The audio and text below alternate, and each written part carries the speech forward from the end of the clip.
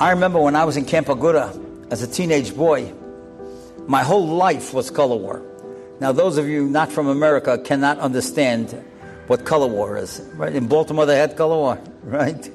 So, if you went to camp, the camp was divided into parts, and you had all kinds of competition, and you needed a banner if your team was represented, so you needed a banner.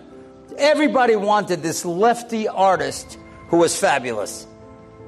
His name was Meir Zlotowitz. He was a great artist.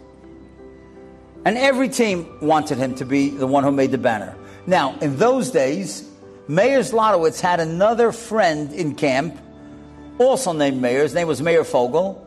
And these guys were Lebedika Chevra, and they were inseparable. They went on with life, camp finished, and went to yeshiva, kollel, whatever.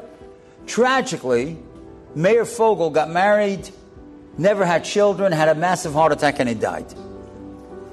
In 1975, when he died, Meir Zlotowitz was so heartbroken. There's going to be no zeicher of my dear friend Meir Fogel. No children, nothing, no family. He said, I'm going to write a peirush on Megillas Esther, and I'm going to give it out. So on Purim, people will be able to read it, and like this, it'll be a schus for my friend Meir Fogel.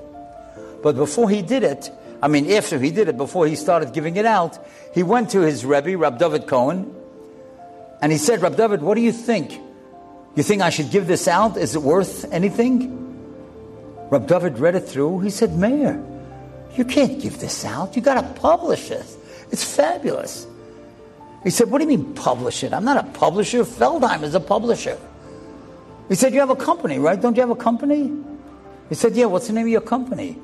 He says, well, I'm an artist, and I draw manuscripts and scrolls. So my company is called Art Scroll.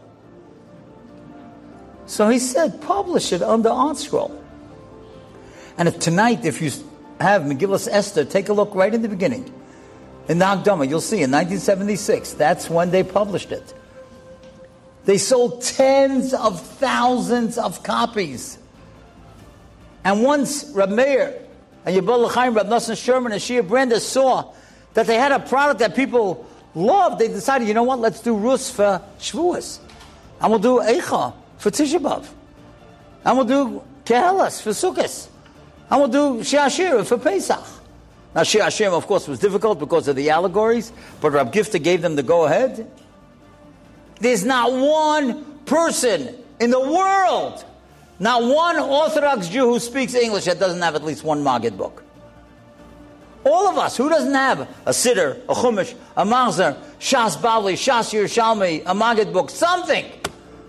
Everybody's got something. One guy, Meir Zlotowitz, because his heart broke for his dear friend Meir Fogel.